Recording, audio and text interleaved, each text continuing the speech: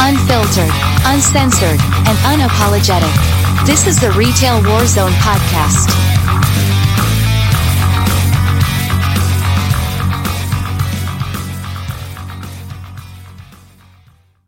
So, a little bit of background real quick. When we had the testosterone warehouse episode, one of our guests had actually messaged me about these two fine folk and said, maybe you should reach out to them. The reason I reached out, I'm an old guy, but I'm a gamer, and these two were gamers, and they've had an episode talking about some of the harassment and things you have to put up in the gaming industry, and this is something I've wanted to touch on. So what I'm going to do is introduce the top here. We have Lex. The bottom we have Manny. Their podcast is Going IRL pod. All their ats are here on the screen, so go give them a follow, check them out. I'm going to let them introduce themselves, talk a little bit about how they got into it. They're going to go from there. So the floor is yours, guys. Okay. Well, my name, of course, is Manny. I've been a video game player for so long, way back when I got that combination Duck Hunt Mario on the Nintendo, playing that. And so I've loved video games. Another part, of course, is just that I live in the world, and sometimes the world isn't what we want it to be. So rather than stay silent, I've always sort of advocated for things. Sometimes it's just consumer advocacy in my own little personal bubble. Sometimes bigger things have caused me to speak out more. And then, of course, I met Lex, who seems to always be outspoken, and I wanted to channel that. So Lex and I have teamed up, and we've made Going IRL, but I'll talk a little bit about the nexus or the beginning of that after giving Lex a chance to introduce herself. Okay. And Manny has made some really amazing podcasts and has been going at that for quite some time. And so I was very honored when when Manny said that he wanted to start a podcast together. We have been talking about some different topics about how gaming interacts with the world, and I was really, really excited to talk about labor because I know that's a big thing in video gaming, especially. Yeah. So, as Lex says, I've been doing podcasting for a while now. A while isn't actually that long. I've only been at it for the last 3 years. My big podcast is solely focused on the World of Warcraft. It's for Azeroth. So we talk about World of Warcraft and all those different expansions that come out, and it's a lot of fun. But as things have been happening, we've had to discuss more serious matters. Blizzard first had their big stumble with Blitzchung, where a player took the stage after winning and decided that, hey, I've got my 15 minutes of fame. I want to talk about something real. And so they talked about actually protesting against the Chinese government as part of a completely independent country. And the fallout from that was that he had his winnings stripped. He got banned from the circuit. It was very heavy-handed. And a lot of people were saying, well, wait a second. He deserves to be able to speak about that. This is the wrong thing to go. And it wasn't just us as consumers on the outside. It was also a lot of Blizzard staff also being like, this is not the right way. And enough outpouring of that sentiment came as well, not only from us as the consumers, but through the staff and that it then got to political levels, and there were actual governors and stuff starting to write in and be like, wait, what's this about? Why are you being so cozy? And that kind of pressure eventually made them change their position, and he was reinstated after a much shortened, we'll call it a suspension, right? So instead of it being he was gone for 2 years and the two announcers that took the interview were also fired, they decided, okay, we're going to change this around. The announcers can work on some other projects, possibly for a different region. And he was only gone for 6 months, and he got to keep his winnings. So great. It was a much better thing. Blizzard since then has had a lot of different faux pas and issues, but the thing that has remained constant is that when we as a community talk about it, make our voices heard, it is a lot harder for them to just treat it as business as usual. A lot of times you will have these companies, not just Blizzard, but a bunch of companies that will use the news cycle to sort of be like, okay, people are upset now, but just wait until the next guy steps in it, and then we'll be fine. And so what we've done, each time there's been something like this, one of the big ones was the Me Too movement that happened with not only just Hollywood, but then had a pretty much an echo in the video game industry. And then a few summers back, we had the entire Black Lives Matters protests, and each time we couldn't just treat video games as escapism. We couldn't just say that, oh, like, we're not going to talk about it. So we actually spoke on it.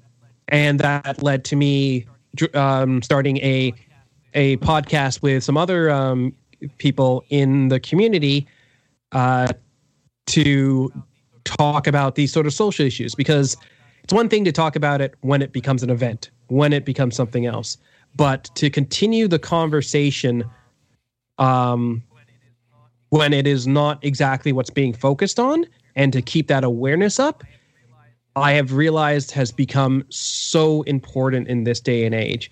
And the first attempt at it, it fizzled out. It didn't go that well. But then I have had the honor of meeting up with Lex, who doesn't wait for the crap to fall on her front door before talking about it. And I really wanted to just partner with Lex and actually like follow suit with what Lex does. So yeah, we made Going IRL, and you know about the episode that we had with Jessica Gonzalez, where we talked about the entire treatment of the contract laborers and all staff within not just Blizzard, because like a lot of people want to isolate it to Blizzard, but it is the industry in general. She spoke about her time at indie studios, large studios in Activision, Blizzard, and from other people I've spoken to, it is obviously it's industry wide. So that was a great conversation. But Lex and I, we've had conversations about even things that are like how to use your platform when we're having a show like this on Twitch or anything like that. How do you sit in social media like Discord, like Twitter, and affect a change there? Because by the time it's become a big event, usually you get these two different sides that are almost talking past each other, and the real conversations don't happen like that. They usually happen when you're hanging out with your friends, and the bridge between that, I think, is Going IRL and actually starting up those conversations and talking about these topics before they are being thrown around by CNN headlines. Right. Now, to interject to your point, you know, the industry itself has a problem. And, you know, one thing I think that cannot be stressed enough is we all have like our, you know, fanboyism, if you want to call it that. You know, you've got your Xbox guys and gals, you've got your PlayStation, and you got your, you know, beloved Nintendo. And everybody needs to understand that it happens in Nintendo too. And, you know, they kind of get a pass because of who they are. They're not really out there in the public eye. You don't hear a whole lot, but it happens just as much there as it does everywhere else. And it happened this week. And, you know, also, too, for people that aren't familiar, this is the first time you've heard about this stuff, you know, Activision Blizzard, the whole deal with Bobby Kotick, that whole mess. If that's something you're not familiar with, I would suggest researching it. And real quick to touch on that, do you think Microsoft used that scandal to their advantage to purchase Activision Blizzard? 100%. And I don't believe anybody would tell you any different. That was just at best shrewd business, at worst like profiteering, but at any rate, they saw weakness with Activision Blizzard. Their stock had been in trouble because of this and had actually been suffering for a while before because of incidents like I said, Blitzchung, like their mass layoffs that they did where they cut off about 10% of their staff while also being on their most profitable year ever. And they've had a lot of black eyes marketing wise and PR wise. And it's been a very consistent decline for them. So that has actually started affecting their price, their stock value. And yeah, Microsoft swooped in because they wanted a better position. Yeah, that was a wounded dog. I had a question come through. Either one of you feel free to answer this one. Blame Tag said, I was going to ask if the recent rash of indie developers being acquired by larger companies has been better or worse for the workers. Yeah, I mean, I don't know. I will be honest that I don't know the exact numbers, but I think that like it's going to be company specific. A lot of indie companies do kind of go off of hype, right? And the way that you build hype and community and make your game into something that is like lovable and that people get excited about is by having a certain culture and, you know, making people feel proud to be purchasing your game, right? And so I think that indie companies will focus really hard on maybe like acceptance and diversity and things like that. The flip side, from what I've heard, again, as somebody who's not an industry insider, is that indie games especially don't have a ton of money. And so they're going to be pushing really hard for really long hours and really hard work and a lot more of a like, you know, like the game and the company is your life and you should love it as much as the creators and like this should be everything and like why are you taking time off of work? We need you to finish this game. This is a huge game. If you don't work it, like we have 3 other people. And so, you know, I think that it's a little bit of column A, column B, right? Big companies have a little bit more ability to spread that. But the big companies are kind of basing a lot of their one of the major ways that they compensate people, right, is you get to say you work at Blizzard, you get to say you work at Xbox, right? There's a big expectation in the field of like, oh, well, you know, why are you asking for more money? Aren't you happy that you're working at this big prestigious company?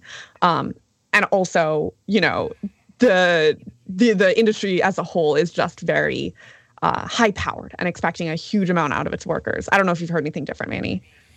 I mean, I think you were exactly right. It is definitely dependent on your studio. In general, with the larger studios, that means that you will get a lot more push to hit something by a particular date to meet quarterlies and that. And when that happens, you're looking at more likely to see crunch.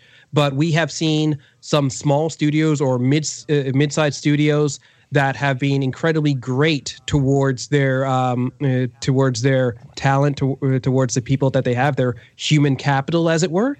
And we've seen some that are terrible. In fact, you used an example of Nintendo. Nintendo is a hydra. There are people who I know that work at Nintendo that work in particular parts and are contract, and they love it there and they feel respected and great. But at the same time, there are people who work at other parts of Nintendo and they are literally filing complaints because of how horribly they're being treated. You look at Activision Blizzard. Activision Blizzard is currently being sued literally from coast to coast. They just got a suit from New York, which means they're going coast to coast. And that is a large Activision Blizzard at the top with many different studios within it. Those different studios all have different cultures. Some of them treat their workers differently than others, right? And you will get a mixed hodgepodge there. Bungie recently separated from Activision Blizzard, and they've been doing a lot to reclaim their own work environment because they have that autonomy. So they have been making a lot of statements towards that. They've switched over to full remote, was a big announcement that they made just a few weeks ago. They're looking at the four-day work week. There's a lot that they're doing for their employees that they would not have had the power to while they are part of Activision Blizzard. And so when Lex says that it depends on the studio, it literally does. You could be under the same umbrella company, and from studio to studio, it might be completely different. Blizzard, the Versailles offices will be completely different than Blizzard Australia, different than what they have. And I think they had one company that just recently merged with them, which is now called Blizzard Albany. And I could not tell you what their work environment is because I know nobody there. But the lead of that company was supposed to become the co-lead of Blizzard altogether, and then could not even work 3 months before saying, I'm out. Wow. So that is a huge culture shift. I'm going to get you guys to explain what crunch is here in just a second.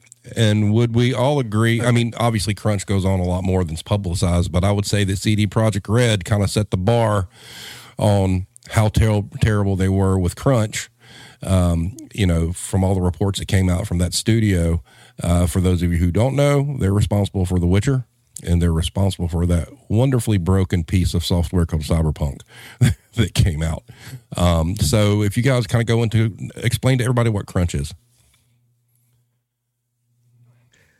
Go ahead, Lex. So basically, my understanding, again, as somebody who doesn't work in gaming, is that crunch is a period of time right before a game comes out where people are expected to work absurd hours. When we were talking to Jessica, she was talking about like sleeping in her car or literally like under her desk because like she wasn't going home because they were working so many hours to get a game out. So it is just a period of like nose to the grindstone, go, go, go. We need to get this out in like X number of days, and everyone is putting in overtime, and if you are not putting in overtime, you're essentially not going to keep that job. Yeah, it's intense. Yeah, that's very true, because like all these companies will tell you that they try and avoid crunch. They do not mandate crunch. Crunch is totally elective. That is the team being passionate and really wanting to get everything polished before it goes. But the truth is that they will look, they'll watch, they'll say, okay, you didn't do as many hours as this person. We're not going to renew your contract. And it's an open secret. Everybody knows it. So in that way, it's highly incentivized that you are not the person who works the least amount of hours. And then if somebody decides to work 80 hours instead of the 40, you don't want to be that guy at 40. And if somebody works 90 hours and you're the guy at 70, you don't want to be that guy at 70, even though that's a ridiculous amount of hours that you may have worked. So it becomes this entire race of like pitting one person against each other.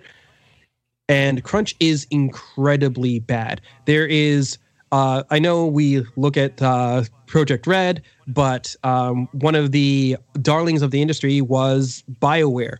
And people know BioWare because they did the Mass Effect series and they did Dragon Age. And people are like, oh, yeah, they were notoriously bad for crunch. Anthem was a game that came out and was dead on arrival and had so much crunch because very late in the stage, they decided, throw everything out, do it over. I don't like this.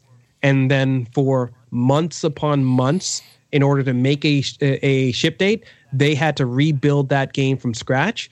And it is surprising how put together that game is, considering how much they had to crunch and kill themselves to get it together. And I don't want to just say that like the long hours are the only thing that hurt people, because there are games where you are making games and you literally get PTSD from making these games. A big fan favorite game is Mortal Kombat. And people are like, oh yeah, Mortal Kombat. And then they redid Mortal Kombat to make it like even more uber gruesome and graphic and that much more visceral. And that game didn't suffer from a ton of crunch. But what it did do was send a lot of people into early retirement or literally needing therapy because of the subject matter that they had to research and reference in order to get the game looking like it was. They were looking at cattle mutilation and war things, and that day in, day out, and it literally gave some of their members post-traumatic stress disorder in order to make that game. And that game has had 3 sequels since, and I don't know how those teams have fared. It's people. Sorry, Lex. People don't really understand, if you're not into the gaming scene, that industry makes more than basically Hollywood and the music business combined. I mean, the amount of revenue that the gaming industry makes is really unfathomable when you think about it. And therefore, like one of the comments were about, it's Call of Duty, take my money, kind of thing. As a consumer, a lot of people buy this stuff blindly, not knowing what goes on behind the scenes. And, that's a dog eat dog world. I mean, it's no joke. I mean, we're working in the gaming industry. If you've been in any amount of time, will wear on you because, manual labor is still manual labor, but there's a lot of stress that goes behind, just the knowledge and know-how it takes to be a developer, the education that you went through, the mental stress there. Lots of times they're going to be a lot more than a lot of us will ever face. And when they're going through crunch, I mean, that's punitive. And they're really not seeing anything financial out of it because look at how much money these games make. Look how many units they sell. The developers aren't getting their fair piece of that. Would you guys not agree? Oh, yeah, no, for sure. And I think, one thing that I think about a lot with crunch is that, to a large degree, it's the higher ups, right? It's them like milking as many hours out of people as they possibly can. But also to a large degree, it's for us, right? It is because we as gamers lose our minds if a game is not released on schedule. And we expect games to be released, very quickly with only a few, I think COVID, if nothing else, really showed us just how we were pushing our game developers to the very, very edge. And the second that, anything made that more difficult, it became impossible to meet the schedules that we set out. And of course, we as gamers still lost our minds. And I think that I do think about it a lot in terms of just how much power we have.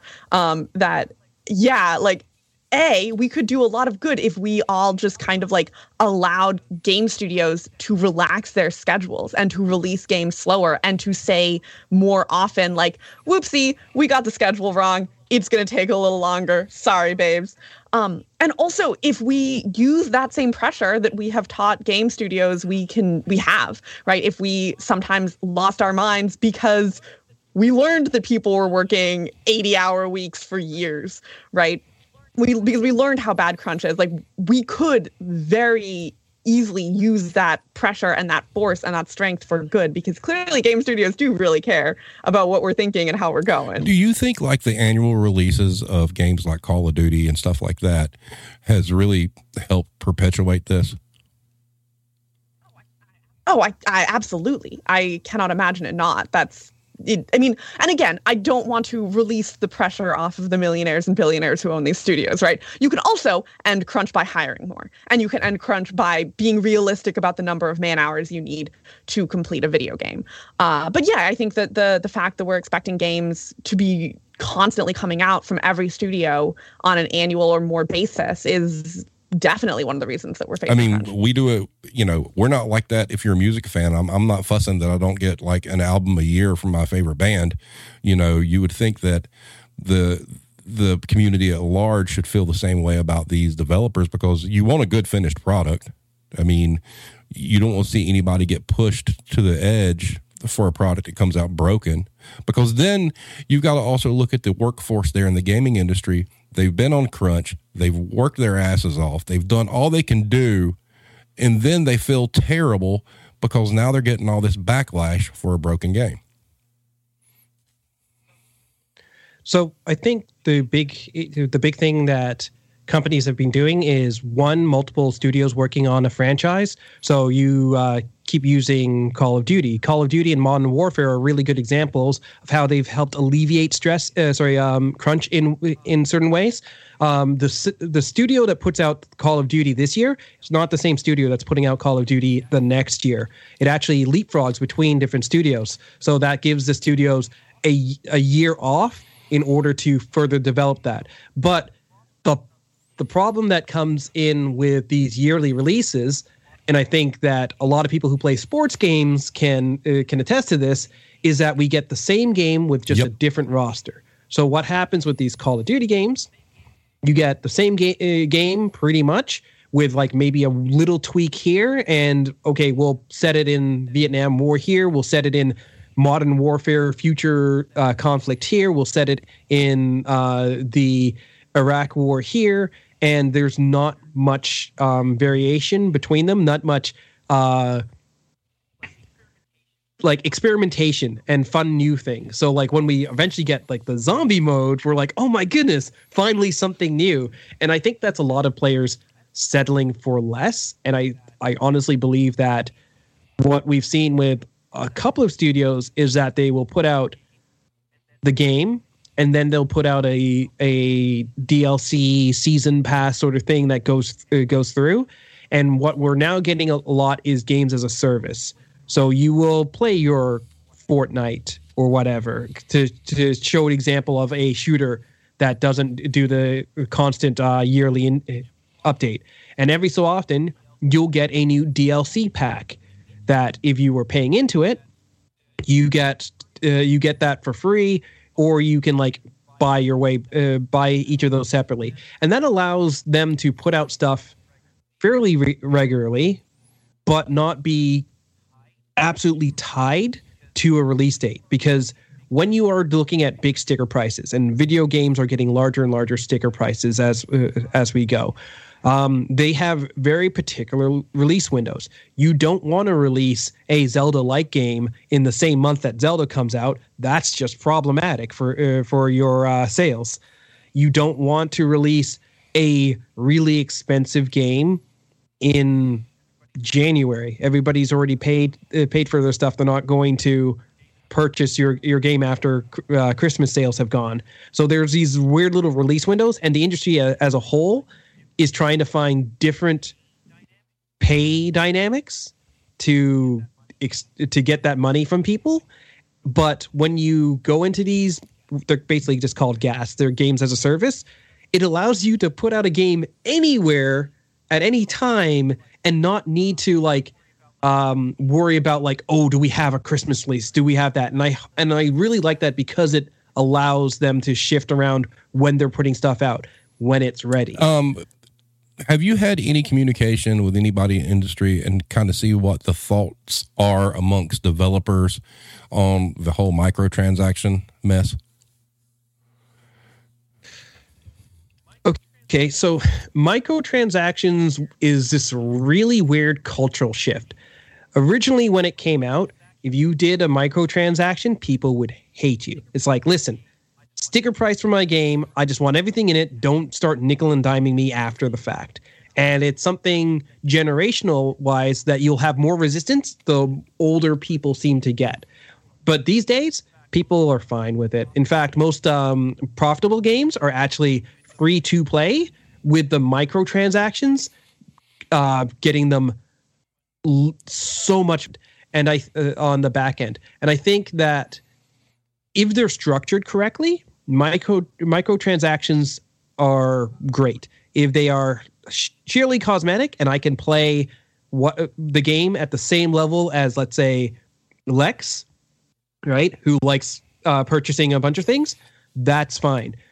But the problem we're now encountering after the acceptance of microtransactions is actually a phenomenon of whaling, which is very much being looked at. Pre-pandemic, it was one of the biggest issues. Whaling is a setup where they will put forward some transactions, and really they're not meant for the average player. Most people will ignore them. But a small percentage of the player base will buy these things and spend a grotesque amount of money for them. They are things like the player cards in FIFA, where you can get random cards for cheap, or you can spend an absorbent amount of money and get these gold, shiny, perfect versions or something like that.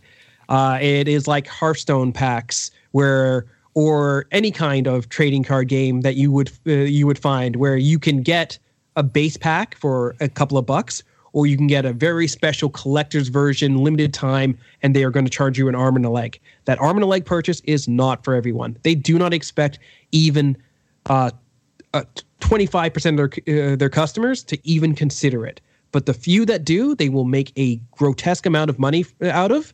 And it has actually been, in some cases, linked to a addictive gambling sort of thing. And a lot of countries now are looking at that, including in the UK, where they are saying, actually, you are getting very close to gambling, and we may actually consider these loot boxes gambling. So Overwatch has its loot boxes. A lot of these games have loot box-like things, including Call of Duty was a big one back in the day.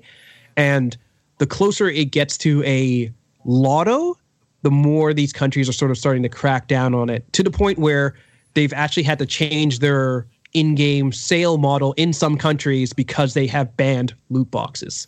I had a question from earlier that I think this goes along with you two guys' theme of using your platform. Hero asked, as a Warcraft player, how do you feel it changes your playing / enjoyment of the game going forward? Ooh, that one is that it's still something that honestly I think about and I fight with a lot. So the reason that I still play World of Warcraft is because one thing that I was hearing a lot from developers in Blizzard, especially women at Blizzard, on like Twitter and places like that, was a lot of women who are like, please don't unsub, please don't boycott, because then like I will be losing my job and I will be losing this thing I love because of my abuser. Like, this person has already taken so much from me, and now, like, if you all leave this game, like, that's another thing that they will be taking from us. Because, you know, yeah, like, to be fair, one of the issues at Blizzard and also other gaming companies is that they are, like, women are much, much more likely to be at lower levels, and men are much, much more likely to be at high levels. So who gets laid off first? It's not the men. But I think it does. It's complicated because it's also like there really are no studios that are clean, right? Even Microsoft has sexual harassment allegations. And they're the ones who are purchasing Blizzard and claiming that they're, you know, going to clean it all up, which hopefully they will. They've done some work. But anyway, every gaming company has a ton of problems. And so I think I have been taking it more as a, like, this is something that I should have been thinking about this whole time. Now it is at the forefront of my eyes of the misogyny and racism and labor violations in gaming. So now I can't let it fall back down. But as long as I am playing games, as long as I am streaming, as long as I am doing anything in the gaming industry, I will be engaging with problematic media, and I will be engaging with companies that abuse their workers. And so, like, instead of pulling out and stopping playing these games, what I need to do is I need to be remembering my voice and my power as a consumer, and using that to keep people listening and to keep reminding people, you know, this is not a thing that we can just let kind of fade away. And also just to put pressure on gaming companies, because we did see, I think, with the Blizzard lawsuit, how much pressure can actually do to protect workers and to force change. Yeah, I mean, I've had friends who have worked in the industry in various parts of it, including Blizzard. I think that it could not have had zero impact on somebody as long as you were aware of it. But there is a good portion of the gaming audience that they stick their game in their console or whatever, and they play, and they have no idea what's going on behind the scenes. That is part of where our advocacy comes in, where we talk about it and they're like, oh, let me go listen to Lex and Manny on their stream and blah, blah. Oh, wait, this is what's happening. And that's when they become aware of it, because they're not actually paying attention. There are still a lot of people who will never hear about me or anything that I do or any things that any streamers do. They are literally the people who come home after work, they put their whatever game into their console. Let's say they're a console player. They'll boot up Overwatch. They'll play Overwatch, right? Laugh, laugh, laugh. And then that will be it. But the trick of it is that if Lex and I are talking and one of their buddies hears it and one of their buddies is saying it while they're playing, it spreads and awareness spreads. And that's what really the best we can hope for, is to get this conversation going, and that conversation spreads, and it causes them to not be able to just duck and hide and wait for somebody else to make a mistake and the conversation, the public eye, to shift to something else. That's what really helps. But as for me, it hit really hard. I was playing World of Warcraft not on one account but two accounts. I had a European account, and I was playing over a European account, and I was playing my North American account. I was playing on all these different servers, and then this hit, and yeah, I canceled my UK server because I'm like, I cannot justify giving them twice the amount of money as the regular player. And it affected my playtime, and it made me consider, do I even want to be in this situation for content creation? And yeah, just like Lex was saying, if you listen to the people who are being affected and what they want, they're not telling you to quit the game out of some token angry thing. But like, if you think about it, it's almost a hostage situation. It's like you put your money in, and yeah, a portion of that money goes to supporting the people who are affected. But when you look at the revenue split, a lot of it's going to, Bobby Kotick at the top, right? And that might not be something that can sit well with you. So if somebody wants to step away, I have no issue with them doing that. That is a personal decision, and people speaking with their money is something that they should do. I think that go ahead. No, go ahead. Okay. I think that at the end of the day, you can step away for a bit because you just don't feel right. You can be involved in conversations, and that's great. The one thing I would say that you don't do is just be like, I'm done with the entire thing. Because when you step away entirely, you aren't helping anybody. You're just sort of washing your hands to make yourself feel better. And then you jump over to, like, let's say you go over to Final Fantasy 14 and you're like, I haven't heard anything bad about Square Enix, right? But it's based in Japan.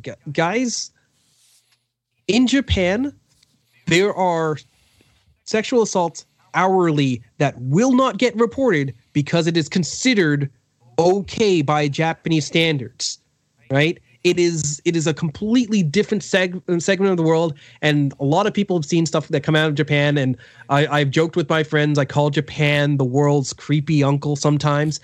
But like, it is true, and that goes into the work environment. There's far less representation of any type of minority or female in Japanese game studios, period. There's a lot more of the stereotypes that you would be very upset about if it happened in a North American studio that is just taken as par for the course in the day in Japan. So if you are fighting against this, sending your money off to Final Fantasy just because they haven't made headlines is not really a statement. Right. Now, this kind of goes into something that you guys had discussed, when we talked about you guys coming on the stream. Us as gaming consumers, what can we do to make it better? So one reason that I podcast, to also kind of to add on to what Manny was saying, is because there is such a loud group in the gaming world that is not apathetic about this, that is not, angry about this, but is actively in, like, here for the sexism and the racism, and very much believes that is what gaming is about. And so I think the one thing that we can do as consumers is drown that out. right, is be loud back. Make it so that gaming studios don't feel like they need to be, like, in fact, feel like they can't just be catering to that group, because we will then scream back. If you scream that, like, Tracer's ass is too small in Overwatch 2, we're going to yell back if you change anything.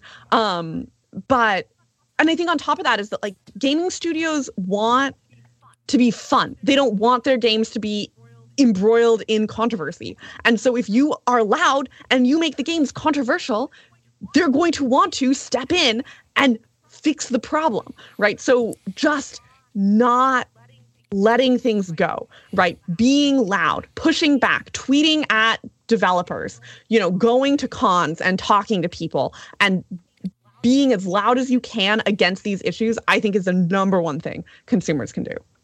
Yeah. I 100% what Lex said. Consumer advocacy is not just a pipe dream. It is not just something that you're like, oh, I hope this will work.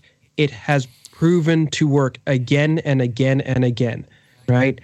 Because we have been loud, because we have kept these issues in the forefront, we have seen governments at all levels getting involved. We have seen advocacy groups for the shareholders getting involved. We have seen New York State getting involved. And that doesn't happen if it just gets blown over. That is not just with this entire thing that came from the EOC investigation and the DFEH investigation. We got a securities investigation. We have a stock in New York City investigation because New York City has stocks in Activision. And so they are looking at this and being like, hey, this sellout is just you trying to cover your butt, and you're not actually doing your fiduciary duty and making us money. And they can make that argument, whereas we as consumers can't make that argument because we're not stockholders. But the pressure to get out from it would not have been there if it wasn't for us applying that. You've seen, we gave the Blitzchung example. That would have been completely lost and forgotten if not from a very vocal reaction from people who were paying attention. That is an esports event. That is not something that shows up on national news, but gained such a groundswell that it became international news. And if you are talking about it, if your friends are talking about it, if consumers are talking about it, then the media will start talking about it. That's why we have Axios reporting on these things. This is a question that I've often wanted to ask some people, and I want to get your guys' take on it. And this obviously isn't a political thing, but what are your guys' take on some of these studios and companies basically bending to whatever request China has to either censor or remove things from a game? Late stage capitalism conversation. It is a matter of when a company gets too big, they switch from, okay, this is a big thing with Blizzard. I'm going to point this to Blizzard. Blizzard has a statue on their grounds, and on that statue, and a ring around the statue, they have various values. At no point in any of those values that they put forward is there a fiduciary duty to their stockholders. But I will tell you this, all of those duties are superseded by the fiduciary duty to the stockholders, because that is what happens when you become a large enough company and you get a board of directors and you have shareholders.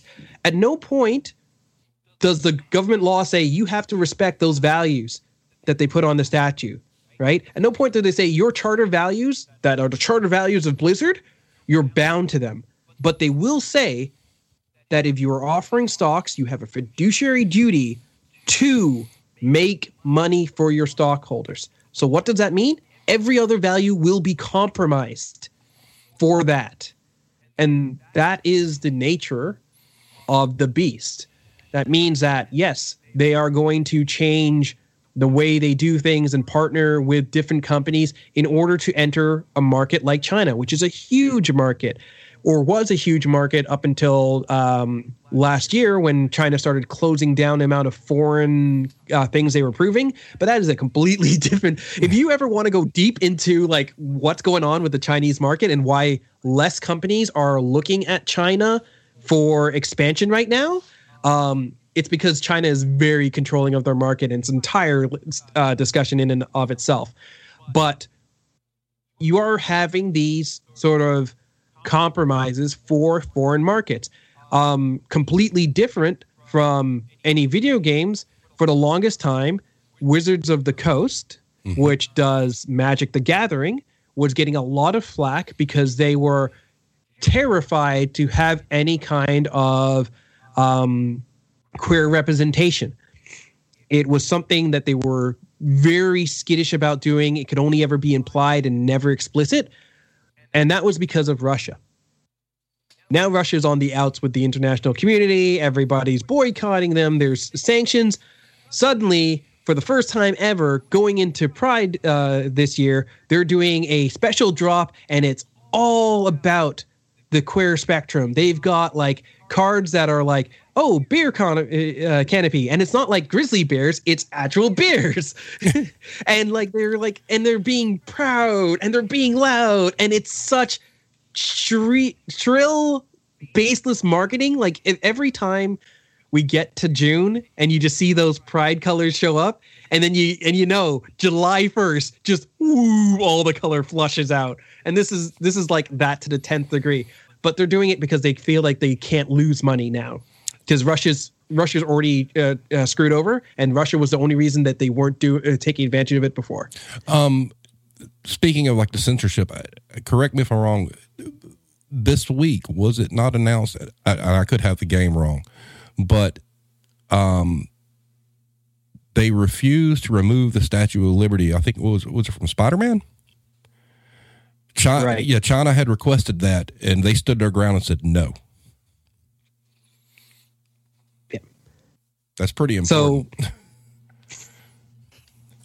So you may see them being denied approval, but it's a landmark, and I think Chinese soft power can only go so far. They are aware of how much power they have. That was asking a little much to remove a landmark. And also that I don't know too much about this situation, but also that, the United States rallies around, if we want to talk about duty to stockholders, the United States also loves to rally around the, we said no, and we uphold our freedom and went against censorship. So I'm sure that was also a very popular move just because it felt very American to refuse the Chinese request or whichever request to remove something. I'm sure. There's also want to ask you guys about it because I'm not an online gamer. Okay. My oldest son is, I don't get into online competitive games. I'm a story driven, play by myself kind of person. Okay. But in your experience, when we're talking about toxicity within the industry, we also have to talk about toxicity within the fan base. Okay. From your guys' perspective, what communities do you find the most toxic? Isolated communities. Any community gets isolated can become toxic. And what I mean by that are communities that don't have a lot of gamers that jump between genres. So you will find that in a lot of fighting games, right? You'll have some people who all they do is play fighting games, and it'll become very insular. And then that will allow them to form their little niche here, which then, if you become isolated, you become easy to be targeted, right, by forces that will try and radicalize you. They will take your frustration and they will point you towards an enemy. And that enemy can be anything. That enemy can be people who look different, people who act different, right? And we've seen it all over. One of the big things was this incel community that popped up for a while. One of the people who were talking before was talking about how, the Me Too movement came after Gamergate. And they were speaking about like how I was talking about like, oh, there was a Me Too movement, and then we had a Me Too movement that echoed in the game industry. Well, here's the sad thing. Gamergate is a third incident that happened before that, and I was talking about a completely separate thing. We had a matter of a number of these high-level esports organizations, and they were between various different games. The big one was Method, right? And Method is this esports organization that did Race to World first in Blizzard's MMO World of Warcraft, but they also fielded some high teams in Overwatch and other different sports, including like League of Legends and stuff from outside of Blizzard as well. It was found out that they had one person in their team that was grooming and had their own little isolated Discord and was doing some horrible things there. They had a number of sexual assaults that they knew about and swept under the rug and tried to downplay. And eventually, it came to a head, along with a number of different content creators and influencers within the gaming sphere. And then that came about because woman after woman after woman came forward and told their stories. And this was separate from Gamergate, which predates it by roughly a decade, right? Which means that this is secular. If we don't keep the conversation going, we are doomed to repeat it, right? So when somebody's like, oh, no, Gamergate predates the Me Too. Yes, it did, but it happened again. And that's why, like, when Lex is saying, like, we keep that conversation going, is because change doesn't happen overnight. And change is not all at once. And change is not something that you go, okay, we're good, we're done here. Change is a gradual and constant progress. And why I say isolated is because when you're not talking to these groups are getting their own mentality. And they are becoming toxic in their own way. They will think that, there is this horrible thing about reporting, and like it's bad. And it's not really what they're talking about. They will go and say like, oh, all the women streamer on Twitch, they're getting all my views, right?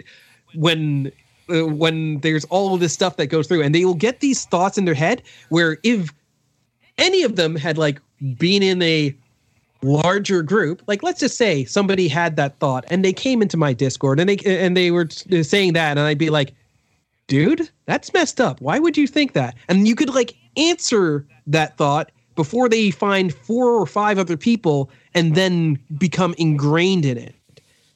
Right? And that's the radicalization of gamers. They like find their own little niches. They find their own little groups, and that group becomes a quasi-cult, and it gets very distorted views, and then those views become what they identify themselves as. It's the weirdest thing that we have seen with so much culture, where it's like, you're not a real nerd. You don't know anything about Superman. All you do is watch the Superman movies, right? And then the comic book creator makes a Superman that doesn't identify the way that they do, and it's like, oh, Superman can't be bisexual, and they just lose their mind. Or Thor can't be a woman, and they lose their mind because they've had their own little fiefdom and their own little thoughts of it, and anything that disturbs them turns them rabid. And that's what's the toxic part of gaming. Do you feel like that, unfortunately, as the years have passed, we've lost the feeling of playing games just for fun? No. Because a lot of the toxicity, to me, it just seems like it sucks the joy out of the game. I'm going to answer this one first, and then I'm going to pass it over to Lex. I said no It is something that's hard to do when you are fighting against the toxicity. I know at one point somebody in your chat had been like, oh man, if you believe like the political, it's 50-50. And the truth of the matter is, no, it's not 50-50, right? You've got, let's say, 20% who are hard on one side. You've got another percentage that's hard on the other. You have the lion's share that is somewhere in between or is just not aware enough of the issue to actually comment.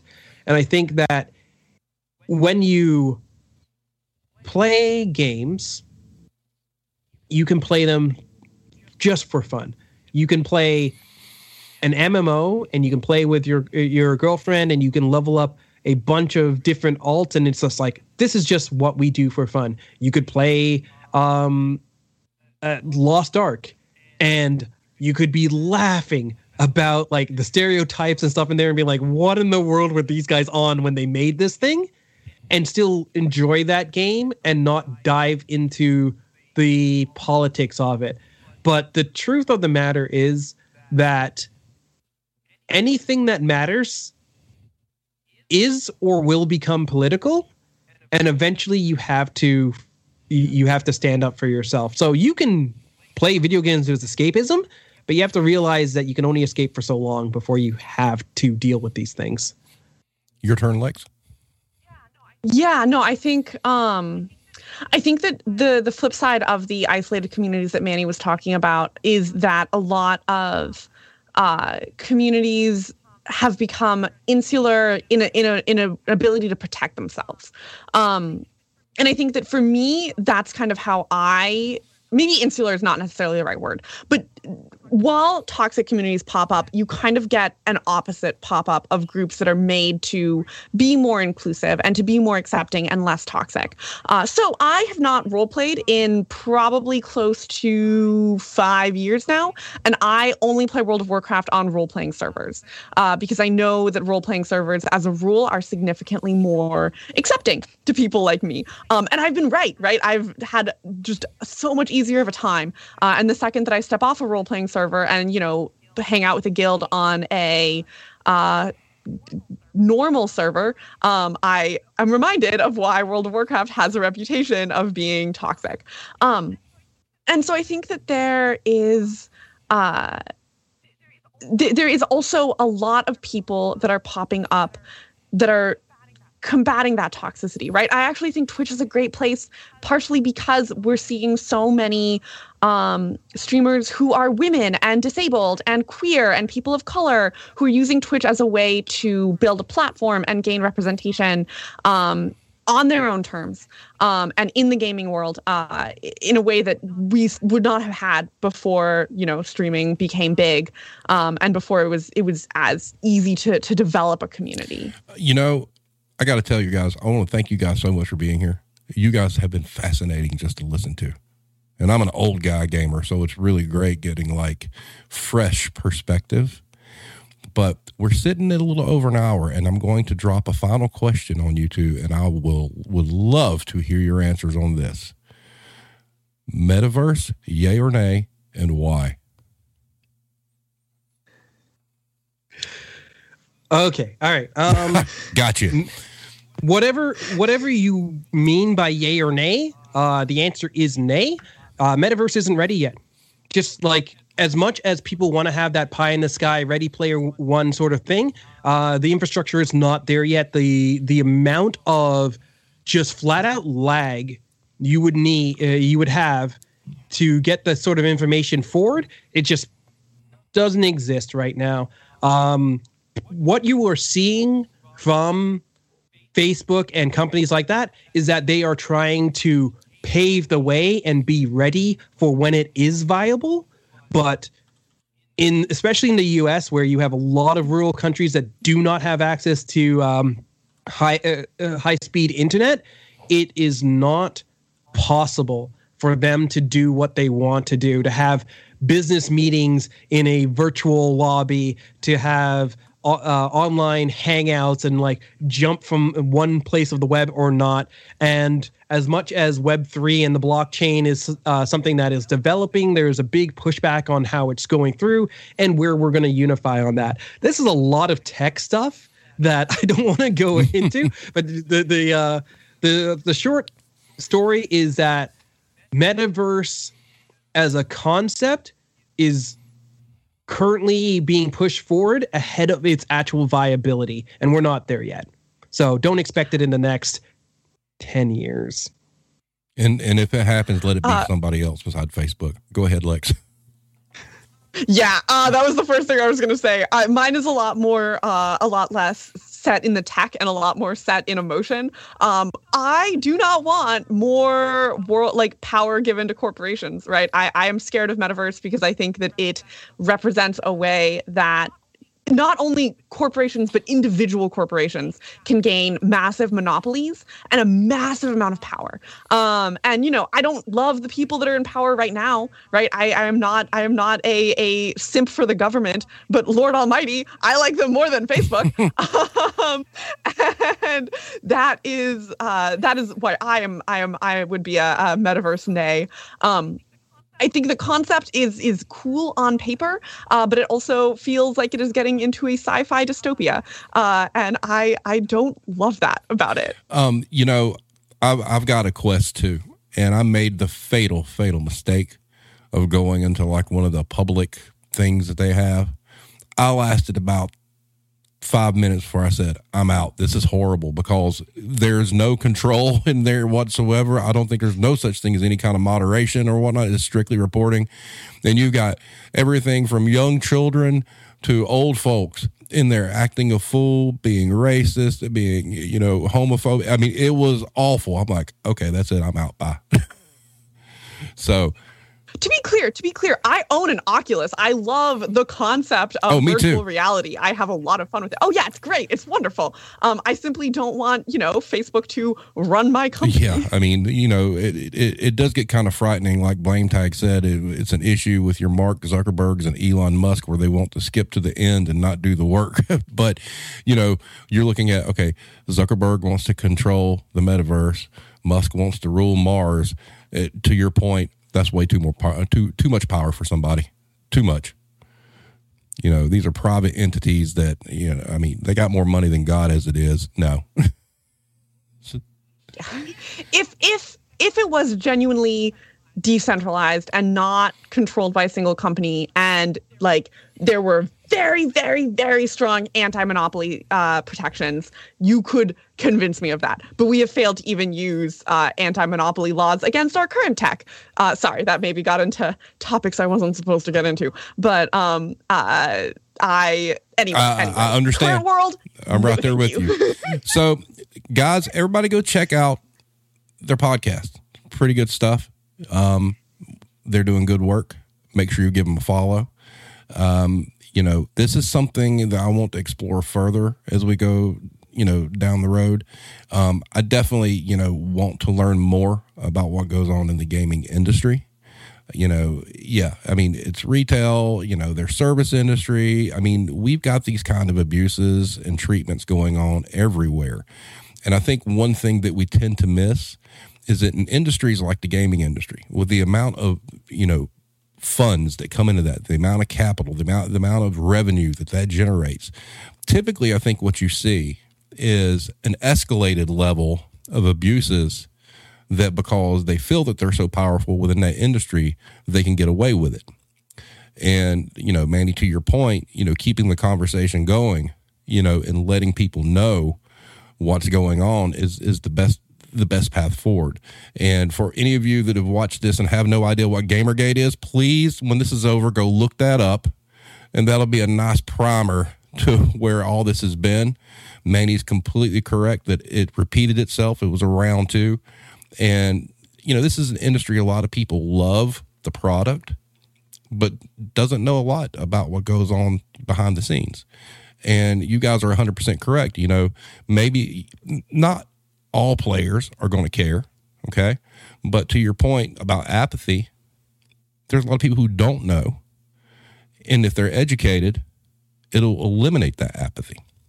So you guys are doing good work. It's an industry that needs some regulation. It needs somebody to step in, and it needs to not be false promises of big corporations saying we're going to clean it up. You got to see it. And, you know, Manny, to your point about Mortal Kombat, you know, that is something I had never thought of. The PTSD that comes along with that, because that's a lot of vile content that you have to examine to create a game that simulates those horrible things. So thank you for that. I never knew that was amazing. So I'm gonna have to look that up. Thank you for that one. That gives me a rabbit hole to go down. So guys, I'm gonna let you guys close it out. Any last words from you two? I would say that, yeah, as long as you are enjoying your games, feel free to enjoy your games, but everything that is made comes at a cost, and hopefully it's not at a very human cost. And right now, the game industry, there's a lot of human cost involved and a lot of change that needs to be made. I think the last thing I would say, we talked about Gamergate a lot, and I think one thing that I take away from that is not just that it's cyclical, but that the second time we went around, when we went back into Me Too and we started talking about sexism in games, women were a lot more protected and listened to.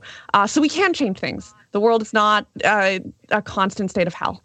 We are able to move forward and to do positive work if we talk and we listen and we try really hard. So talk and listen and try really hard. Awesome. So you guys interested in coming back? Oh, absolutely. Yeah, that'd be fun. We'll come up with some topics. You know, one thing that I want to do is going in a little further down the road is we're going to start having a little bit more like fun episodes, you know, that aren't going to be so serious. Speaking of which, next week is going to be something to behold. So we're going to have Blame Tag, Irish Connection, the Ranty Bastard, Sean William Brown, and myself. I asked on Twitter how much beverage was going to be needed, and the Ranty Bastard said, well, we should probably all plan on getting a keg. So that ought to tell y'all what's coming up. Also, the week after that, the one that I want everybody to make sure to check in is when Mad Dog's on to tell about her story with Bargain Stunt. That is something else. So, but Lex and Manny, thank you so much for being here. Like I said, everybody go give them a follow. You know, if you're interested in the gaming industry and you're interested in having conversations like this or hearing conversations like this and more of it, go give them a follow and check it out. So having said that, everybody stay safe. Have a great night, and we will see you next week.